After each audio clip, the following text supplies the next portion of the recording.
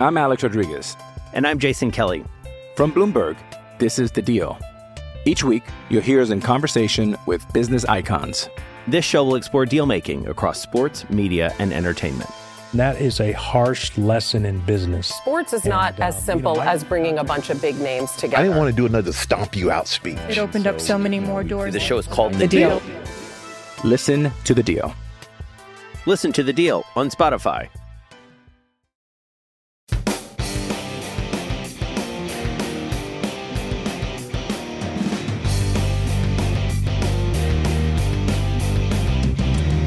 All right, everybody, welcome back to another episode of the Mid-American Bandwagon Podcast. As always, I am your co-host, Zach Follador, steering this ship along with my partner in crime, Sam Thillman, live from Indiana. Sam, how you doing today, man? Good. The March Madness just got done in Indy, so we're feeling ourselves as a state, proving why we're one of the best host cities in America. Just putting it out there, every tournament we host or every sporting event we host, it's always a banger. And look what happened this year. Yeah, man. You know what? I was actually thinking about this the other day.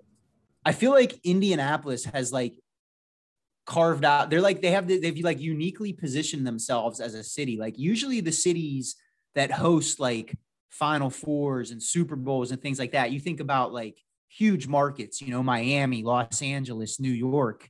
But like Indianapolis does it and they kill it as well. I was there, 4 years ago for the Big Ten championship game, whenever Penn State was there against Wisconsin. The way it's set up, everything's walkable, it's flat, everything's open. It's great. I love it. And honestly, one of these years, whenever the Big Ten tournament is in Indianapolis and there's fans allowed, I'm going to be there because I think it's an awesome place for, like you said, you guys, the way you host events is great.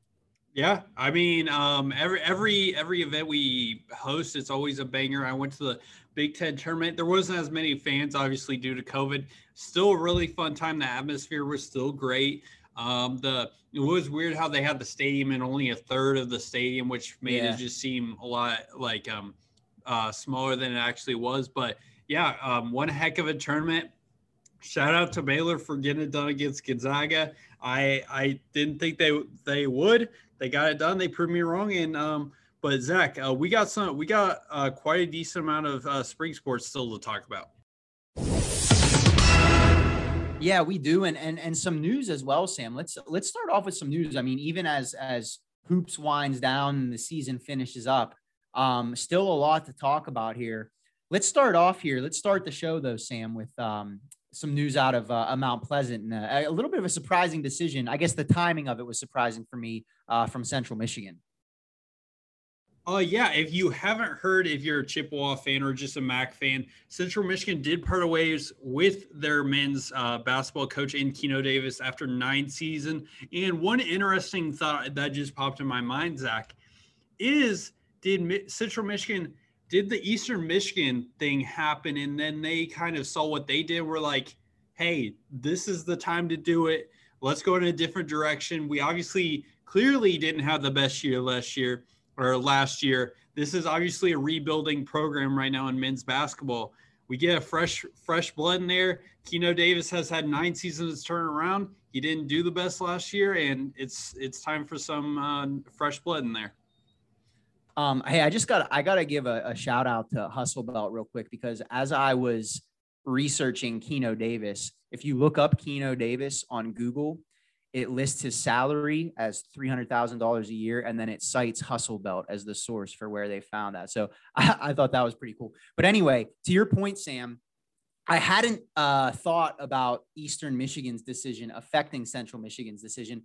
That could be it, because to me, as I referenced earlier in the introduction, the timing of this was a little bit odd to me. You know, they finally they pulled the trigger and made this decision on April 7th, a month after they played their last game. They just lost a month of potential recruiting. They lost a month of potential preparation for the next season by waiting so long to fire their coach. You know, a lot of schools that have made that decision to fire their coach, you know, they finish their conference tournament, they play their last game of the year, and usually they make that announcement like 2 days, 3 days later. it is curious to me that they waited a month. But you're right. Maybe Eastern Michigan's decision had something to do with it. I think, though, there was a general sentiment, it seemed like, among Central Michigan fans that, under Keno Davis, there were some good years. They had the Marcus Keene year. But I think there was just a sense that it wasn't working here these last couple of seasons. Yeah, to your point, he did have early success, 2 division championships, one tournament game appearance, losing to Buffalo in 2015. He did have early success, but like you have with every head coach, is you have to sustain that. You can't just rely on what happened 4, 5, 6, 7 years ago. In his case, 7, 8 years ago. You have to keep building on. You have to keep improving. And you mentioned the Marcus Keene year. What did they really do after that year? Not a whole lot. Really, They had an appearance in the CBI in 2019, 2 appearances in the CIT in 2016 and 2018. But that's not what you want. I'm sorry, but the CBI and the CIT, I'm sorry to tell you, isn't very impressive. When you're showing recruits your NCAA tournament appearances, you mentioned those things last, if at all. Yeah. Like football teams, you're going to be glad if you get a bowl victory, but there's no sort of invitational tournament that you have. And it's to me, he just didn't get it done these past few years. The writing was on the wall. I think these past couple of years, it was time, like you said, weird timing. I think they should have done it sooner after the season, but it's happened now. Hopefully with the interim guy, if they decide to stick with him, or if they can go out. I've heard rumblings of different head coaches, but whatever they do, hopefully they can build this program from the bottom up again. Yeah, certainly. And I think, Central Michigan and Eastern Michigan, both in kind of the same boat right now. And actually, I would say any coach or any university, that chose to make a head coaching change this offseason, with the exception of the blue bloods like, North Carolina, who just, promoted Hubert Davis, and some other exceptions, Arizona, who just fired Sean Miller today, I would put in this boat. But most of these programs, they're a little bit strapped for cash right now. You know what I mean? COVID, the last year, you haven't been able to have fans in the stands. Money has been lost. A lot of these programs are not in a great financial position to go out and make a big splash hire right now, unless they have a huge donor base that'll throw money at them, which, Indiana and Arizona and some of these other schools do. Obviously, MAC schools aren't in that position. So I think this year, more so than other years, you're going to see finances really, really kind of play a part in who these programs are able to hire. Yeah, and you mentioned the finances. In case you're curious, I believe I saw on Twitter his buyout was $400K.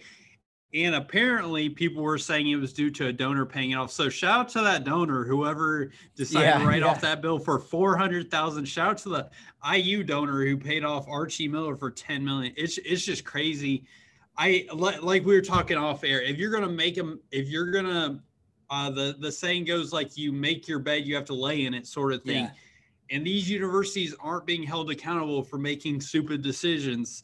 And that's just crap to me.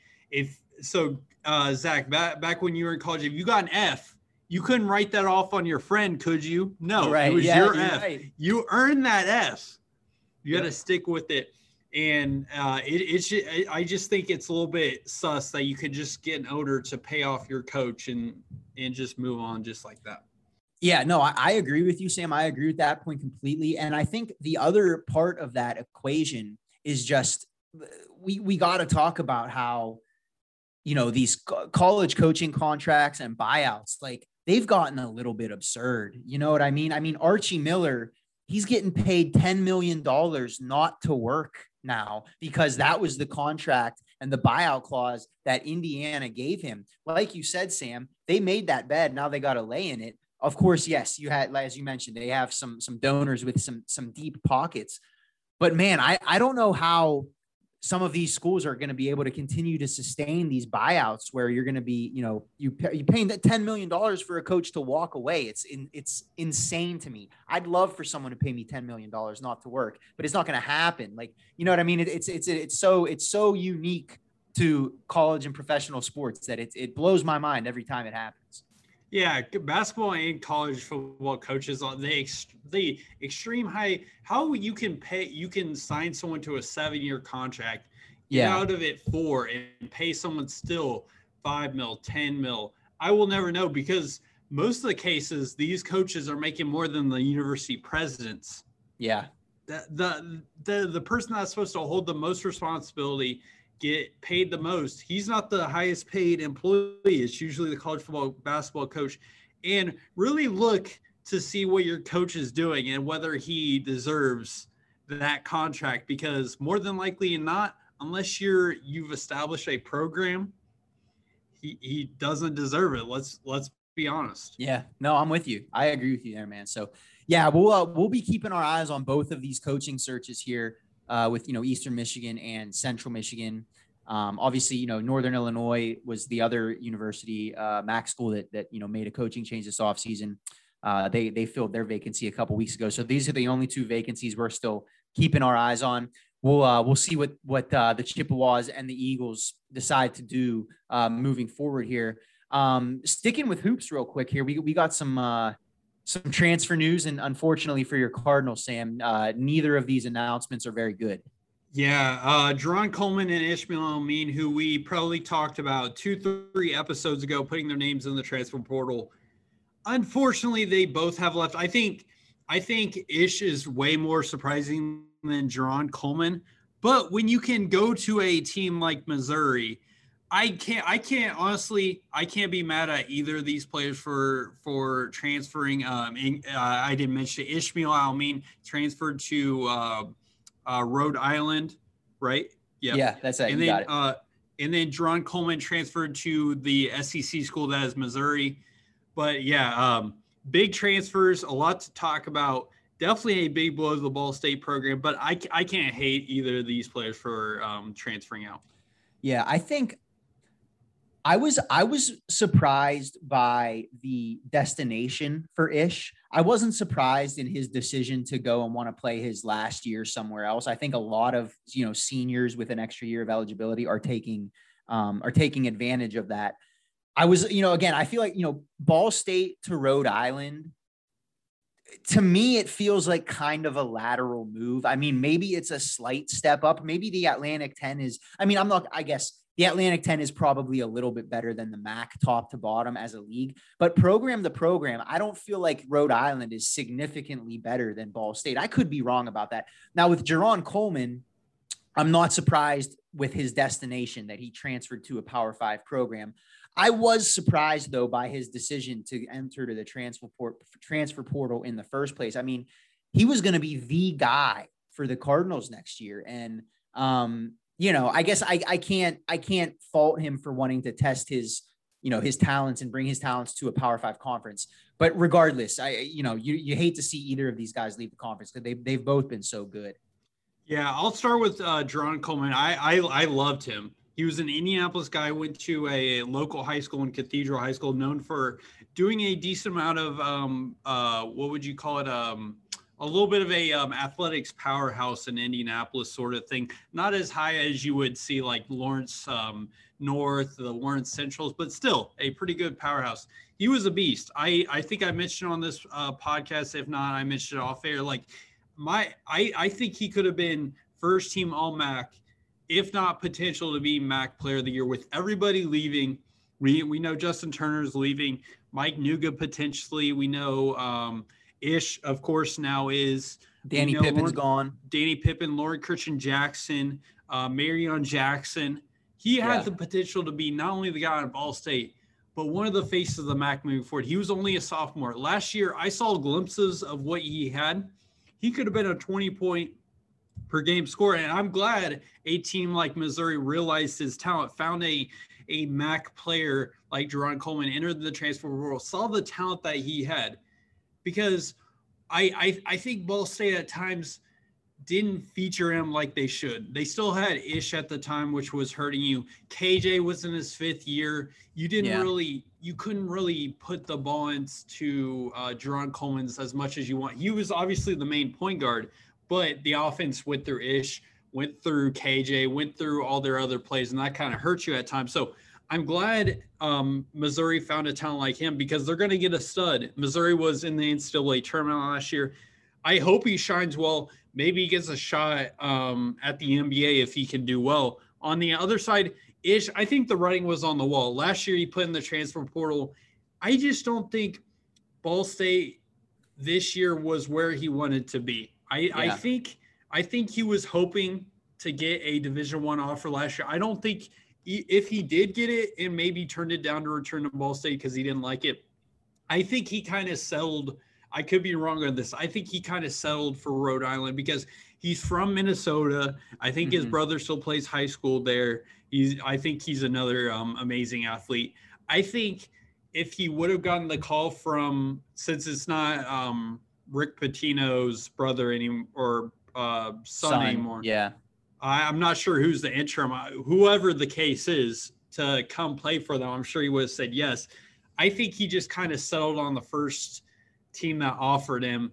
And I respect him for it. He's an amazing athlete, amazing career at Ball State, but I think it was time for him to go because I don't think he as great of a player what he was, I don't think he envisioned himself staying 4 years like he did last year. Ish did. Yeah, that's an interesting point. I forgot that he had entered the portal last year and ultimately decided to come back to Ball State. So that I feel like now that you put that into context, I think you might be right. That does make this decision make a little bit more sense. And maybe that is what it was. As a Cardinals fan, I got to ask you, now that this has happened, you've lost Jerron Coleman, you lost Ish. What's the outlook for next year? I mean, I feel like that's a lot of your offense is gone. You know, Walton graduated. Where are the points coming from next year? It's, I'm not gonna lie, it's probably not going to be pretty at all. Like, I think similar to the Central Michigan thing. I think it's just got to be a rebuilding year. We have a nice forward / center coming in, Peyton Sparks next year. We obviously have Bumbalo still. We have some nice young guys, and that's who we're going to go through. Blake Huggins needs to develop more. He's a big body, but that's all he is right now. We need to find a wing scorer that's going to do work, and I think that's where Zach Gunn can come in. He's been a little bit injury-ridden through the years. I believe we still have Myron Thomas still there. He's I would say an above average dunker. He can hit the outside shot. I believe at one point he was I believe either top 5, top 10 in the NCAA in 3-point percentage at one time. It's just going to be, I don't think it's going to look pretty, but it's going to be a mesh of the semi-veteran guys with the new guys coming in Peyton Sparks. And I believe they have one more that I'm forgetting off the top of my head. Yeah, I don't think he's committed. So it's just the two. Okay. Bashir Jihad from North Farmington High School, and then Peyton Sparks. I forget the high school, but he's from like Chicago, Illinois. Okay. Certainly a good hotbed for high school talent there being in Chicago. So yeah, we'll see. It certainly seems like it's going to be a rebuilding year for the Cardinals next year. You hate to see both of those guys go if you're a Mac fan, because they were so good for the last couple of years. But nonetheless, as you said, Sam, Jerron and Ish, we wish them both the best. The other two, I guess, very notable transfers out of the MAC right now. You got Mike Nuga from Kent State, who no announcements from him just yet. He hasn't made a decision or listed a timeline or anything like that. Marion Jackson, the Toledo point guard, he has not made a final decision yet, but he has said that he's going to make his final announcement on this Friday, the 9th. And he did announce his top 4. He's going to be going between Arkansas, Arizona State, Georgetown, and Miami, Florida. I feel like every transfer in the country ends up going to Arkansas or like considering Arkansas. Arizona State with Bobby Hurley, Georgetown, Patrick Ewing, and then Miami. They had a bit of a tough year this year, but they've been a solid program here over the last decade or so. He came out initially and said he wanted to play against Power 5 competition. So obviously all 4 of these teams check that box. Be interesting to see where he ends up, Sam. Yeah, I agree. You mentioned Arkansas. I mean, when you look at what Justin Smith did, transferring from IU to Arkansas. I mean, who can blame him? Georgetown's an interesting program. They just made the NCAA tournament under Patrick Ewing after that amazing Big East tournament run. The Miami, Florida is interesting for the simple fact that they haven't really been relevant since Shane Larkin was there when they made the NCAA tournament a couple of years ago. And then Arizona State with Bobby Hurley. Bobby Hurley's a legend. He will forever be a legend in my book. Just a great coach. I'm expecting big things for Arizona State, but anyway, interesting top four. Any program that gets me on Jackson is gonna have one heck of an athlete. Yeah, they are. And I think when I look at that list of teams there, I think Arkansas really jumps out to me. Not so much because of the fact that so many kids seem to transfer in there, but more so just because of the way that they play. They're so up tempo. They seem to play very similar to how Toledo plays. And so I feel like he would be a really good fit in that system. We'll see how he acquits himself and what he ends up picking here on Friday. Sam, we got our first MAC spring football game coming up here on Saturday, which is crazy to think about. But hey, spring football is here. It means the season's not too far away. Yeah, pro day season is already here. We've seen a couple pro days already. I think Ball State's is on Friday, if I'm not wrong on that. But yeah, you mentioned spring game. We got our first one Saturday, April 10th, NIU. And if you don't know why that's significant, it's our first chance to see their new transfer quarterback, a former four-star coming out of high school in Rocky Lombardi, transfer from Michigan State. So we'll see if he's going to be the starter. We'll see if they decide to move in a different direction. I'm excited to see him because we don't get a whole lot of four-star or former four-star recruits in the MAC. So whenever we get a chance, it's going to be must-watch TV. Yeah, I'm with you there. And honestly, as much as I am really excited to see Rocky Lombardi, I'm also really excited to see what the team looks like in general. We talked a lot about last year about how young this team was. I mean, they had 60 plus freshmen on their roster. Everyone knew it was going to be a rough year for Coach Hammock and the Huskies last year. They, by the end of the season, they had greatly improved. Obviously, they weren't able to get in the win column, but they had greatly improved by the end of the year. I mean, they got, your leading rusher last year, Harrison Way-Lee, was a freshman. Your second leading receiver, Trayvon Rudolph, was a freshman. Your top two leading tacklers on defense, Devin Lafayette, he was a freshman. Jordan Gandy was a sophomore. I mean, there's a lot of really young talent on this team still. And I'm interested to see how they look on Saturday because I do feel like the Huskies could take a big step forward this fall. I do too. You mentioned all the experience in another year always helps. The free eligibility year that 2020 was, it helped Northern Illinois because they knew they would have a lot of freshmen coming in. It was kind of I would say to them, I think they saw it as kind of a six spring games, 6 practice games, if you want to call it, to see kind of where their freshmen stand among each other.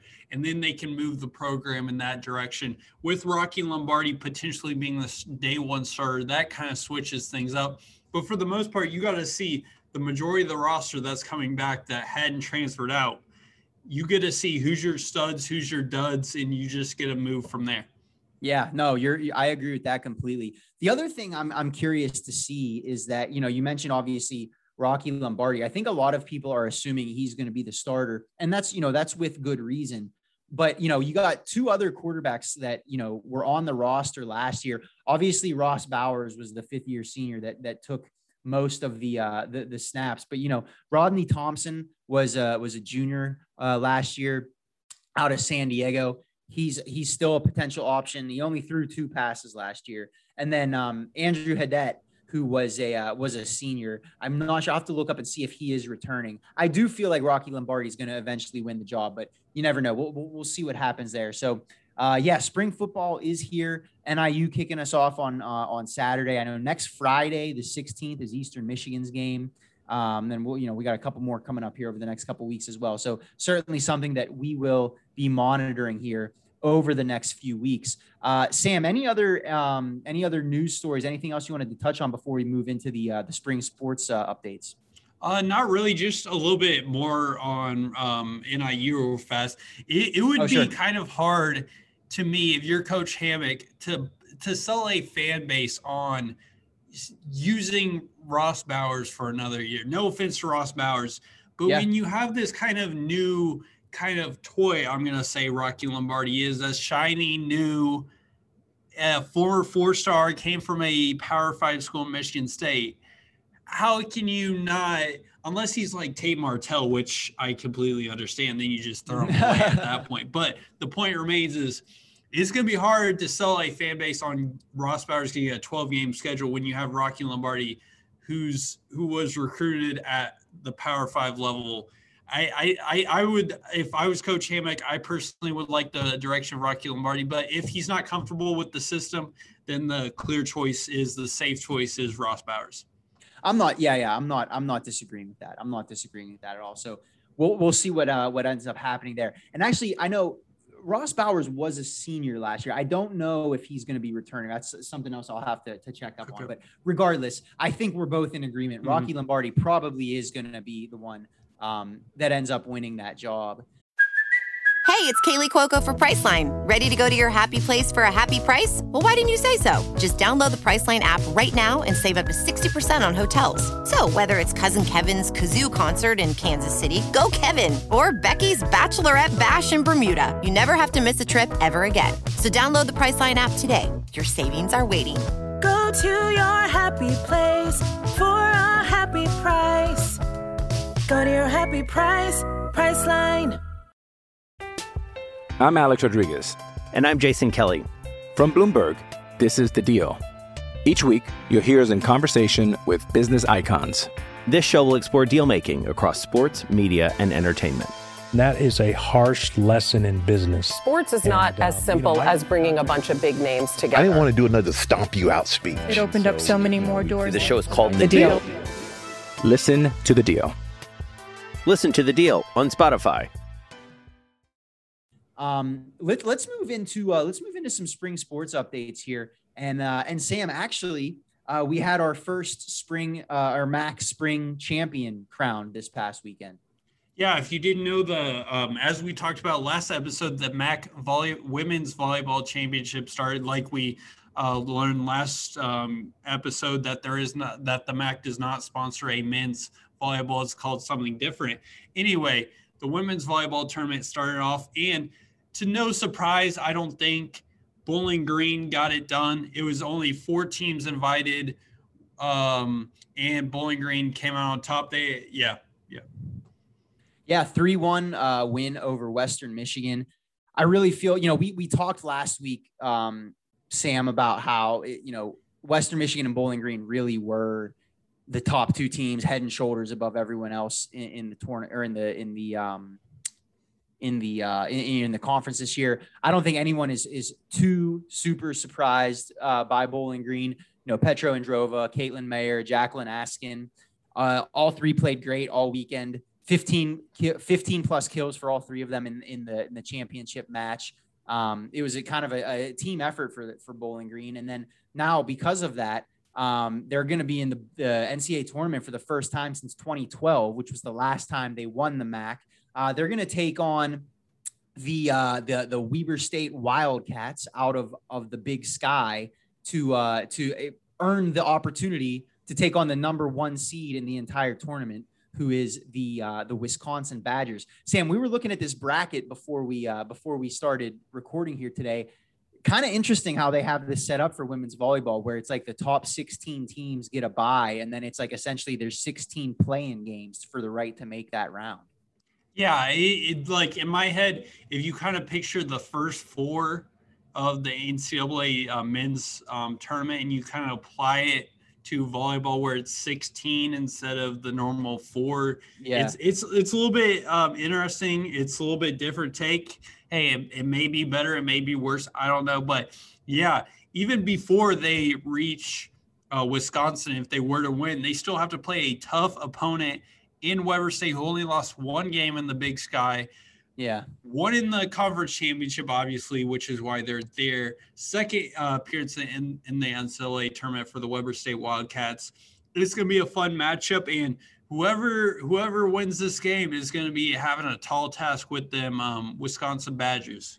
Yeah, no matter what, whoever wins, like you said, you're going to be playing. I mean, Wisconsin coming in as the 1 seed in the entire tournament, obviously one of the best teams in the country and one of the favorites to win it all. So, like you said, the Falcons will have a tall task in front of them if they're able to make it past the Wildcats in the first round. Really going to be interesting to see, how that pans out. That game is going to take place next Wednesday, April 14th. So best of luck to the Falcons. They're only their third appearance in NCAA tournament history, with the previous two being 1991 and 2012. So best of luck to the Falcons representing the MAC in the NCAA women's volleyball tournament. Best of luck to them.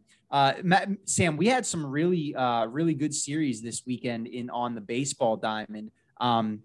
Central Michigan got a couple nice wins. So did Miami. Miami really seems to be playing well right now. You mentioned it. It's currently conference season in baseball. We are the non-conference. So everything you see from here on out is going to be MAC conference play. Miami got a nice nail biter, 5-4 against Eastern Michigan. Central Michigan got a nice high-scoring victory, 12-10 against Northern Illinois. Toledo didn't disappoint anybody. This time won 7-6 over Ohio. Western Michigan shut out Akron 3-0 in their game. And then Kent State, the last baseball game, won 10-5 against Bowling Green. Yeah, you know what? And I really, really impressed with the way that Miami is playing right now. The Redhawks now 10-2 in the conference, 17-9 overall. They're currently sitting in first place. Their 4-game series with Eastern Michigan this weekend on the road. They went to Ypsilanti and swept all 4 games from the Eagles there. Eastern Michigan having a bit of a tough year, 4-8 overall, or 4-8 in the MAC, I should say. However, they were 4-4 going into that series. So a great showing from Miami this weekend. Also, a really nice bounce back for Central Michigan.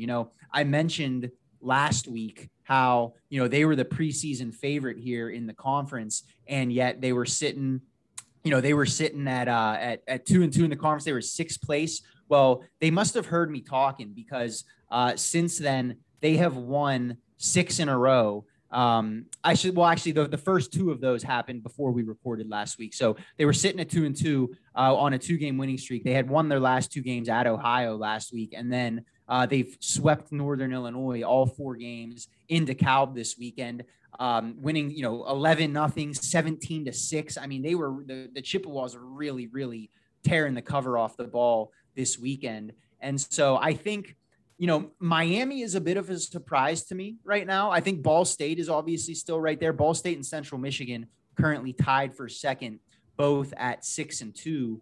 The Cardinals, let me pull them up here. The Cardinals were, what did they do? They had a couple of non-conference games this weekend where they went to Butler. Or I guess it was a split series, 1 game in Indianapolis, 2 games in Muncie. Cardinals swept all 3 of those, though, 7-2, 10-1, and 16-10 on Sunday. My goodness, talk about some runs there. So Ball State currently at 16-2, 15-9. So yeah, I think the top 3 seem like they're kind of separating themselves to me here, Sam. Yeah, I agree. And what's interesting by looking at their stats, usually in baseball you get it done by hitting, but it's actually quite the opposite for both Ball State and Miami being the top 2. You have Ball State 6 with a batting average of .261 and Miami having an average of .257. While their pitching is where it's at. Miami leads the conference in ERA 3.09, and then Ball State is the second with 4.07. So it's quite an interesting shakeup. You have Central Michigan, who's first in batting average with .285, and then Balanced Attack third in the conference with 4.31. So it's kind of unusual. We're seeing the pitchers. I've seen the Ball State pitchers really have their way with not only the MAC conference, but like you said, with non-conference like Butler. It's unusual, but I mean, if it ain't broke, don't fix it. No, I hear you. And It's funny you mentioned that, because if you look back through the MAC baseball players of the week since the season started, going back to the end of February. So they name a player of a week and a pitcher of the week. And in 7 of the week, out of the 7 weeks of the season so far, on 4 of those 7 weeks, the pitcher of the week for the conference has been on Ball State's pitching staff. You got Tyler Ruschel, John Baker, twice, and then Chase McDermott as well. So I agree with you. The Cardinals pitching staff really playing well right now. As far as the players of the week in the conference this week, got to give a shout out to Ben Carew, the left fielder from Kent State. He had a 6.11 average with 4 multi-hit games over the weekend in the Flashes sweep of Bowling Green. 4 RBI and 4 runs scored on Friday. And then he homered in game 2 of Saturday's doubleheader. A really nice weekend for Carew. Kent State, like I said, got the sweep over Bowling Green. A nice weekend for the Flashes, who were a little bit slow out of the gates this year. Yeah, I agree. And what I like watching college baseball is you never know who's going to get picked, because the MLB has such – how many rounds are in the MLB? It's got to be close to 50. I mean, there's at least 40 rounds. It's pretty crazy. So any of these guys could be picked. Rather in the NFL, you only have 7 rounds. NBA have 2 rounds. You have so many rounds to get picked. So most of these guys could be round 49 for all we know. It's quite a show for Ben Carew out of Kent State. Quite a week for Brandon Peterson in Western Michigan to allow to have a shutout against Akron. And I think it's just amazing, Zach, is with the baseball draft how it is, a lot of these MAC players can get drafted. Yeah, I agree with you. I agree with you completely. And you know, it's good baseball in the MAC as well. I think it's a well-respected mid-major conference on the diamond. So yeah, we'll obviously continue to monitor baseball here as the season continues. I think like I said, I feel like Miami, Central Michigan, Ball State is in the top 3 right now, seem to be separating themselves a little bit.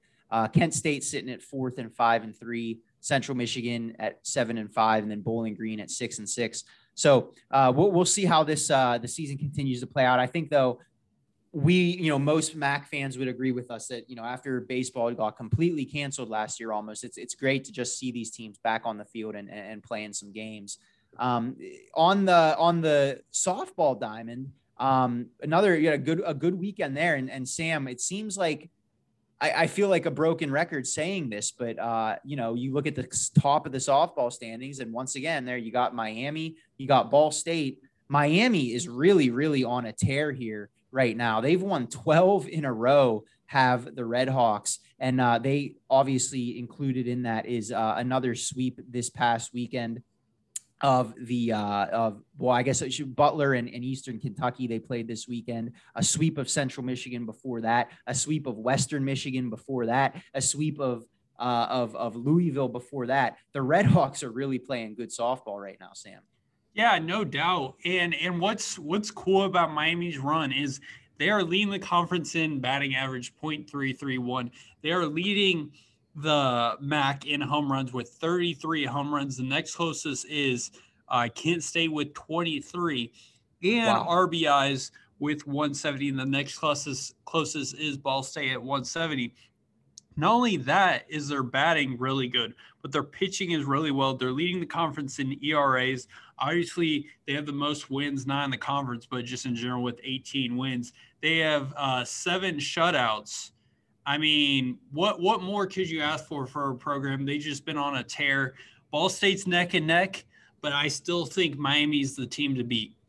Yeah, you're right, Sam. I mean, you look at the statistics page here. I mean, first in batting, first in pitching, second in fielding percentage. I mean, there's the 3 major phases of your game right there. And Miami just seems to be, head and shoulders above everyone else in all of those areas. Now, Ball State, Miami's got this 12-game winning streak. Ball State not too far behind. The Cardinals have won 8 in a row, and that included a 4-game sweep of the Chippewas this weekend in Mount Pleasant. So a nice way for the Cardinals to go on the road and get a nice series victory. Central Michigan is struggling a little bit this year. They're 2-10 in the conference, but Ball State and Miami, both schools seem to have things really kind of, the ball's rolling for both of them here in both in both softball and baseball. Ball State, you mentioned Miami best in the conference in terms of, batting average and a lot of those hitting metrics. Ball State's right behind them. Miami's batting .331 as a team. Ball State right behind them at .322. Yeah, speaking of Ball State, we want to get into the players of the week. Faith Henley was named the MAC softball player of the week. Outfielder junior from Monroe, Ohio. She's the player of the week. And for the pitcher of the week, Kent State, is for Jessica LeBeau from Kent State is the pitcher of the week. But like you said, Miami may be the top of the conference, but Ball State's not too far behind. Like I said, I think Miami's clearly the team to beat. But Ball State, with their winning prowess, going on an 8-run, they're basically the second team to beat. There, if you want to call Miami 1A, Ball State's right behind them at 2A, creeping on them, just waiting for a chance to knock Miami off the number one spot. Certainly. And I got to give a shout out. You mentioned the softball, the pitcher of the week, Jessica LeBeau from Kent State. A really solid weekend there from the freshman. She appeared in 3 games in their weekend series with Ohio, 25 strikeouts in 16 innings. And she threw on Saturday, they had a doubleheader, and she threw a complete game, 161 pitches, 13 strikeouts are the most by a pitcher in a MAC contest this season. Sam, it's crazy to me. I think about softball and baseball very similarly. Obviously, they're very similar games. But the one thing that is I'm still having to wrap my mind around is that I'm used to, when I watch a baseball team throughout the course of the season, you got, a staff of 5 starting pitchers. One of those guys is starting every 5 days. You look at these softball, rosters. Jessica LeBeau she just pitched 3 days in a row for Kent State. And I think that makes sense from like a physical standpoint of like the motion, of throwing a softball as opposed to throwing a baseball is probably not as hard on your arm and your shoulder. But still, it's crazy to me that, they had 4 games this weekend and she played in 3 of them and played really well. Hey, you mentioned that. I got tired playing 2 hours of football the other day. So imagine how she feels. But yeah, like you said, 161 pitches. You mentioned 3 days in a row. Not just you think of the average MLB pitcher. They maybe have to play once every 5 games. These college athletes have to play 3 games in a row in most cases, if not 2, if not 1. That's just crazy to me for not only her consistency in 1 game, for her to be able to have consistency through 3 games is on another level too. To have durability like that is insane to me. No, I'm with you there. I agree with that. And I admire that durability. I could never do that.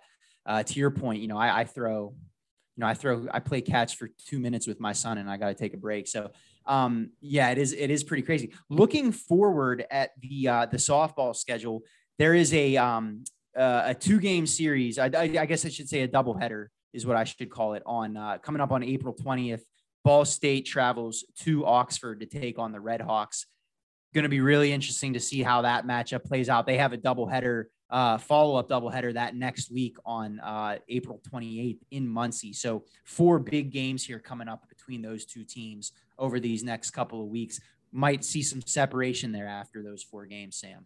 Oh, and I'd like to give a quick shout out to Ball State, not letting us go to the football and basketball games, but not letting us go to the baseball or softball games. Like, really? Yeah. Like if you go to the baseball page under their schedule, it says no general attendance allowed at the games. So I just want a response from the administration telling me how that makes sense. And in fact, as a recording, I'm about to get my vaccination a week from now. Nice. So when you put that into context, when we can get vaccinations, why can't we go to these games? Yeah. Yeah, that is interesting. I'm surprised, especially because they're outdoor sports. Bingo. Yeah, that's odd. That's interesting to me.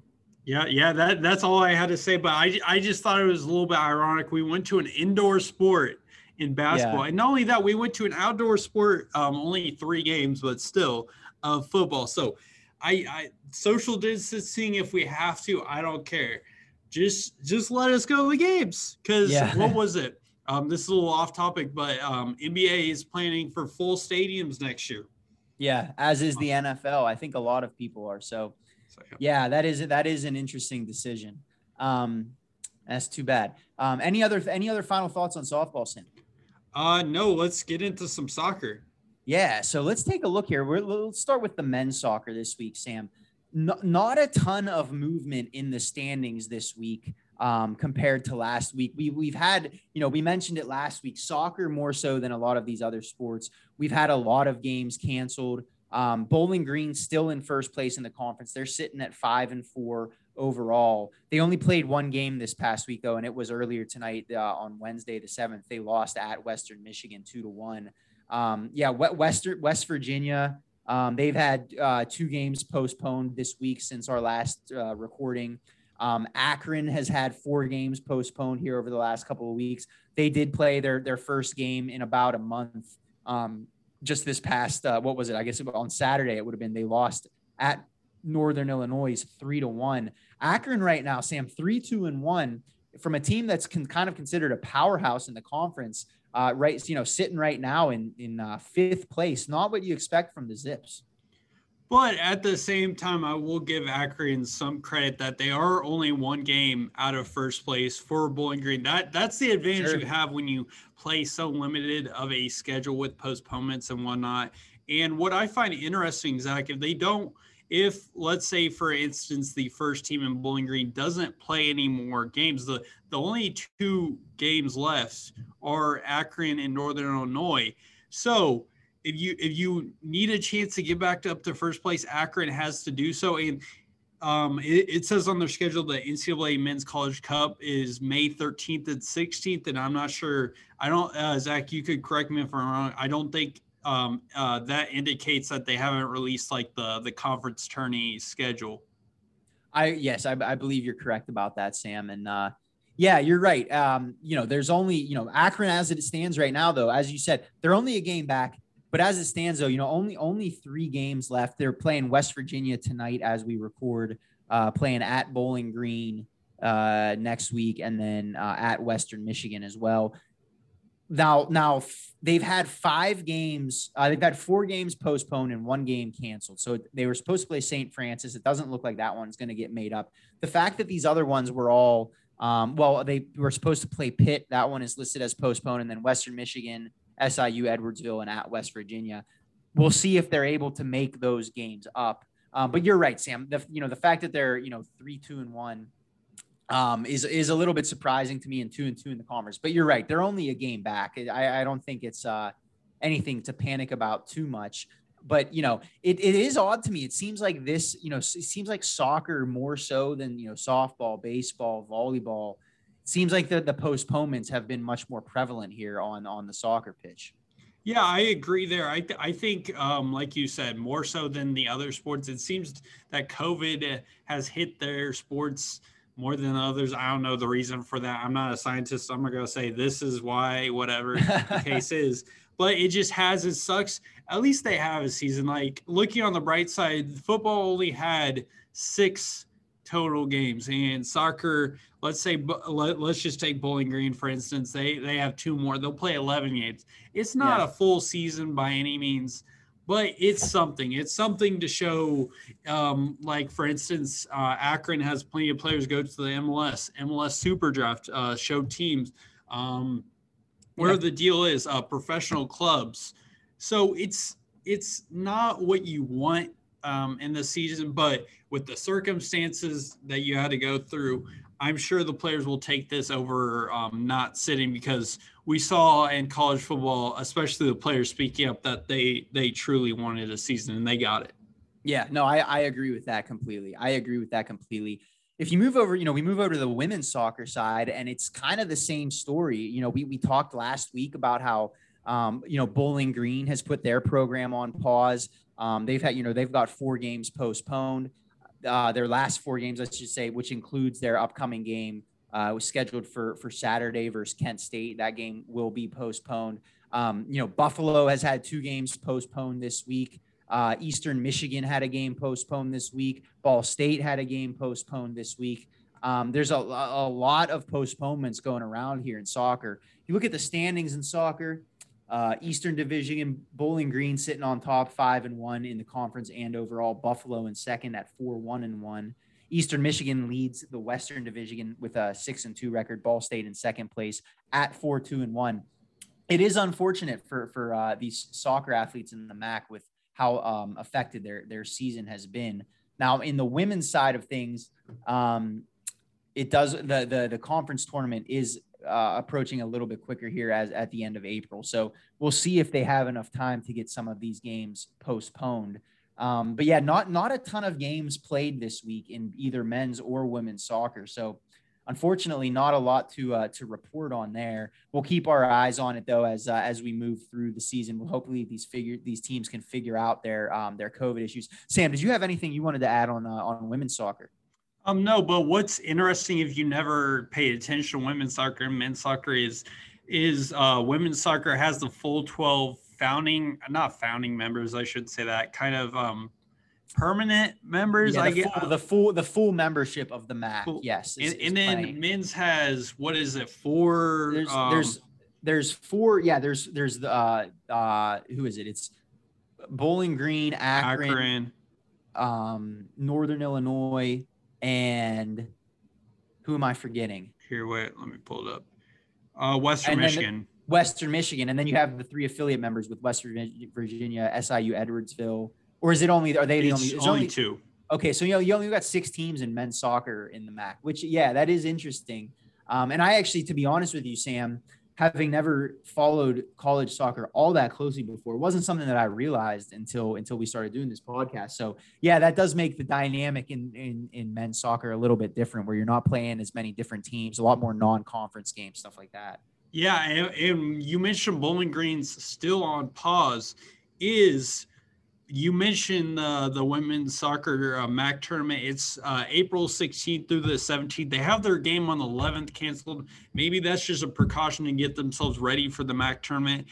But we may have a situation similar to Ohio where going into the 16th, we don't know if they can play. And if they can't play, you're out of luck, I would say, for any sort of NCAA Cup, or I haven't followed women's soccer or men's soccer that closely. I'm not sure what they do, but the point remains is hopefully Bowling Green can get their kind of ship in order so we can have a proper MAC tournament. I agree with you. So that's another situation that we will continue to monitor here for the podcast. Sam, any final thoughts on any of these spring sports before we move into our look aheads for football and basketball next year? No, I think I'm good on the spring sports. Okay, perfect. So let's move into this last segment here quickly. Sam and I were talking before the show. We wanted to talk something here, do something, looking ahead to the fall and next winter as, football season is approaching again. Obviously, you've seen over the last couple of days a ton of like way too early top 25 polls on the basketball side. So we wanted to take some time here and kind of give our, I guess if you want to call them bold predictions for both seasons next year.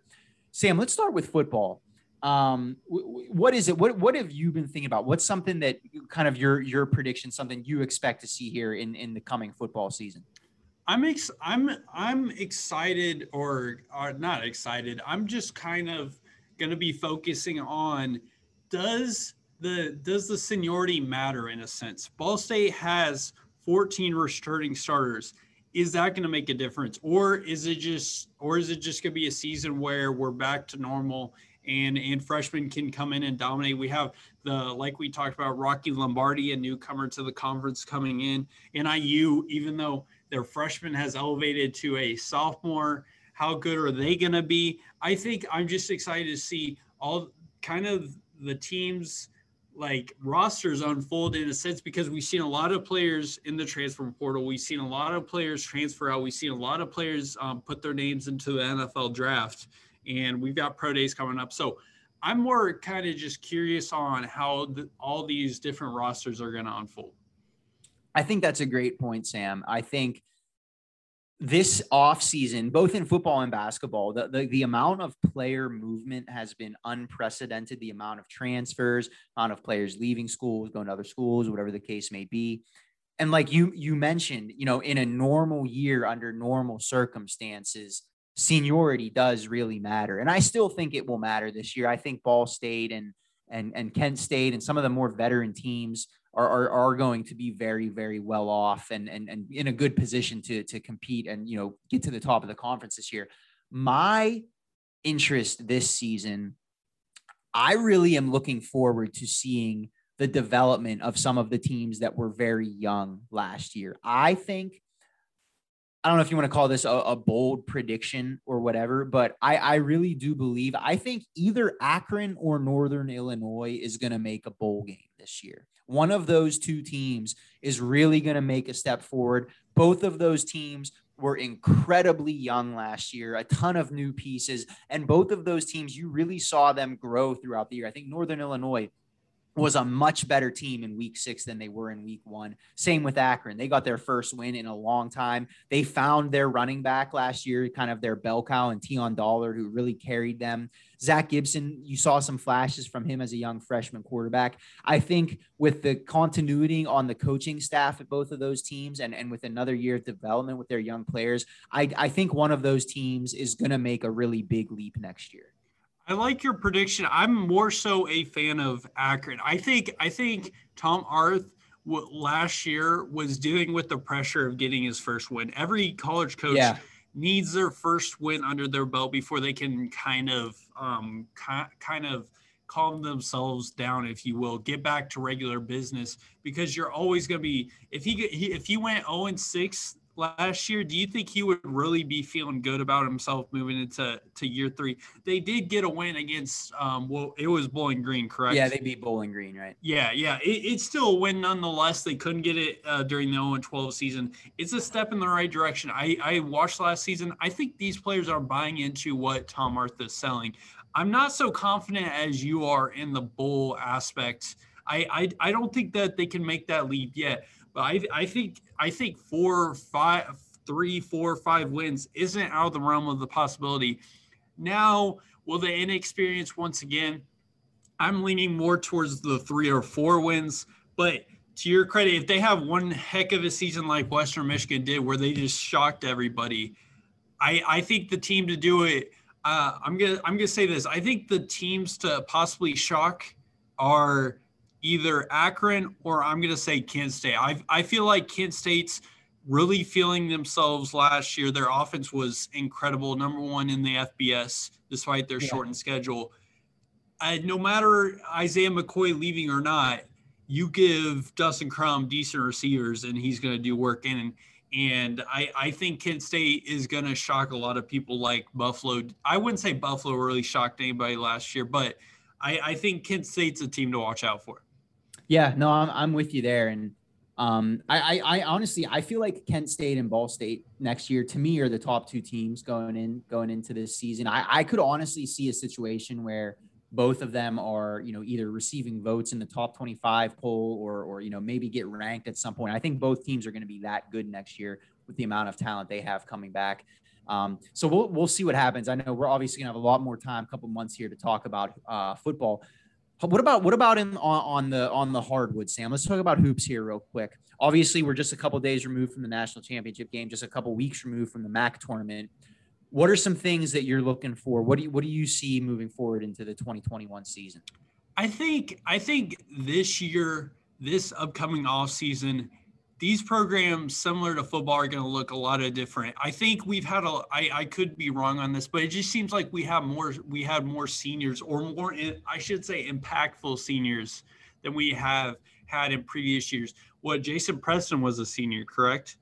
He was a junior. So he's got. He was a junior. Sorry about that. Marion Jackson, for one, was a senior. Yeah, you have Justin Turner, Danny Pippen, Ish.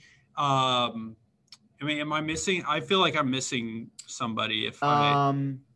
You had Janathan Williams from Buffalo. Janathan Williams. Yeah.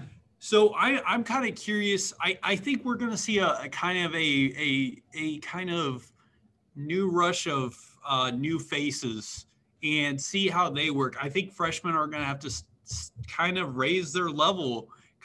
You're going to be depending on freshmen to play big minutes, unlike we've seen last year. You're going to have to put with the game on the line down to Toledo versus Kent State. Kent State's going to have to put the ball in the hands of a freshman, most likely. It's going to be insane. It's going to be fun to watch a bunch of new faces. I'm going to be watching that next season. Yeah, I agree with you. And I agree with your general point too. Similar to football, I think a lot of college basketball teams next year are going to look completely different. I think there's a record number of players in the transfer portal right now. It's like up over 1,000 players. Everyone is taking advantage of this free year of eligibility and looking at their options. So I think a lot of college basketball coaches are going to have to remake their rosters on the fly this year. And so because of that, I think that the teams that are going through coaching changes right now are really, really going to be in a tough spot come next season. So like I'm looking at Eastern Michigan and Central Michigan. Eastern Michigan, now it's been probably 3 weeks now since they let Ron Turner go. They haven't hired a coach yet. Keno Davis obviously just got let go the other day by Central Michigan, so they don't have a coach yet. Both of those schools are going to have to rebuild from the ground up, and you're going to have a new coach coming in with a roster of guys that they're not familiar with. They're going to have a lot of spots that they're going to have to fill. That's going to be a really, really tough job for whoever gets hired in both of those positions. So I hate to say this, but like, I feel like next year in the MAC, I'm almost going to be looking at Eastern Michigan and Central Michigan as like these are going to be 2 free wins for the other teams in the conference. I really don't see how either of those teams is going to be able to be very competitive next year. Yeah, that's a very true point. What Central Michigan and Eastern Michigan could be 2 free easy wins, but honestly, I think what teams need to do is I've said it and I'll say it again, is have a coaching hire kind of in place within your program. North Carolina did a tremendous job of having Roy Williams for a long time, and now they have their assistant who's been there for 10 plus years be able to step up. Because yes, it's not a entirely new face, and maybe you want to go in that direction, but at the same time, he could bring a new philosophy. He could be a transition piece for the new program you want to see, because he's going to bring a new perspective. He's going to change the things he wants to see. And I think that's what college basketball teams need to start adopting, is a coaching and hire, because like we've seen, first years letting go of your coach are 99% of the time rough. And if you can have a guy who can kind of ease your transition, he's going to be a guy who's probably been talking to your commits, so they're not going to want to leave. He's a guy that's going to be within the program, provide a sense of stability. And even if he's not the guy at the end of the day, at least you had a few transition years, because you don't have to sign him to a 5-year contract. You can keep him at your contract and do what you need to do. Maybe you go after a big name after that. But the point remains is coaching and waiting is what I'm trying to say is a key for these basketball programs. And I'm just waiting for them to figure that out. Yeah, I agree with that. I especially agree with your point, Sam, about the recruiting aspect of it. I think whenever you fire a coach, especially in basketball, the recruiting trail is where you take the biggest hit, right? Because if that head coach had relationships with all of those incoming commits, he had relationships with high school coaches in the area, he had relationships with junior college coaches. So if you have another, assistant on your staff who you can retain, who is able to maintain some of those relationships through that transition, that can really ease things and make it a little bit of a less rocky transition. So I think that's a very good point you make there. And we'll see. obviously I would expect both, Central Michigan and Eastern Michigan to make a hire here it's got to be within the next couple of weeks, I would think. We'll see who either of those programs hire and how they decide to move forward. Sam, anything else you wanted to touch on here tonight? I know we made it through the news, all the spring sports breakdowns, a little look ahead to football and basketball. Anything else you wanted to touch on here before we let everyone go? No, not really. I'm excited for just spring football, to be honest. Ball State just got their new indoor practice facility. I saw that. Yeah. They're going to be having their pro day, so I'm probably going to be tuning into that to see what that looks like, because seeing inside of it is a lot different than driving by it on a road. It just is. Yeah. So I'm just excited for that. I'm excited to see the NFL draft, see all the MAC athletes get drafted, whether it's from Buffalo, Ball State, whatever the case is. I'm just excited for football season. Spring sports has been a lot of fun. I've been catching baseball here and there. That's been a lot of fun. And this season, as bad as we made it, I think it's made us appreciate sports even more. And I'm loving every second of whether it's betting, watching, whatever the case, going to. It's been a fun time. Agree with all of that, Sam. Very, very well said. Well, that's going to wrap it up for this episode here this week, guys. I don't remember if I said this at the beginning, but episode 40 of the podcast, we are almost to half 100, which is crazy. So thank you guys for continuing to stop by every week and listening and supporting the pod. We appreciate that. So that's going to wrap it up for this week's episode. Looking forward to talking to you guys again next Friday. He is Sam Thillman. I am Zach Follador. This has been another episode of the Mid-American Bandwagon Podcast. Thanks for stopping by, everybody.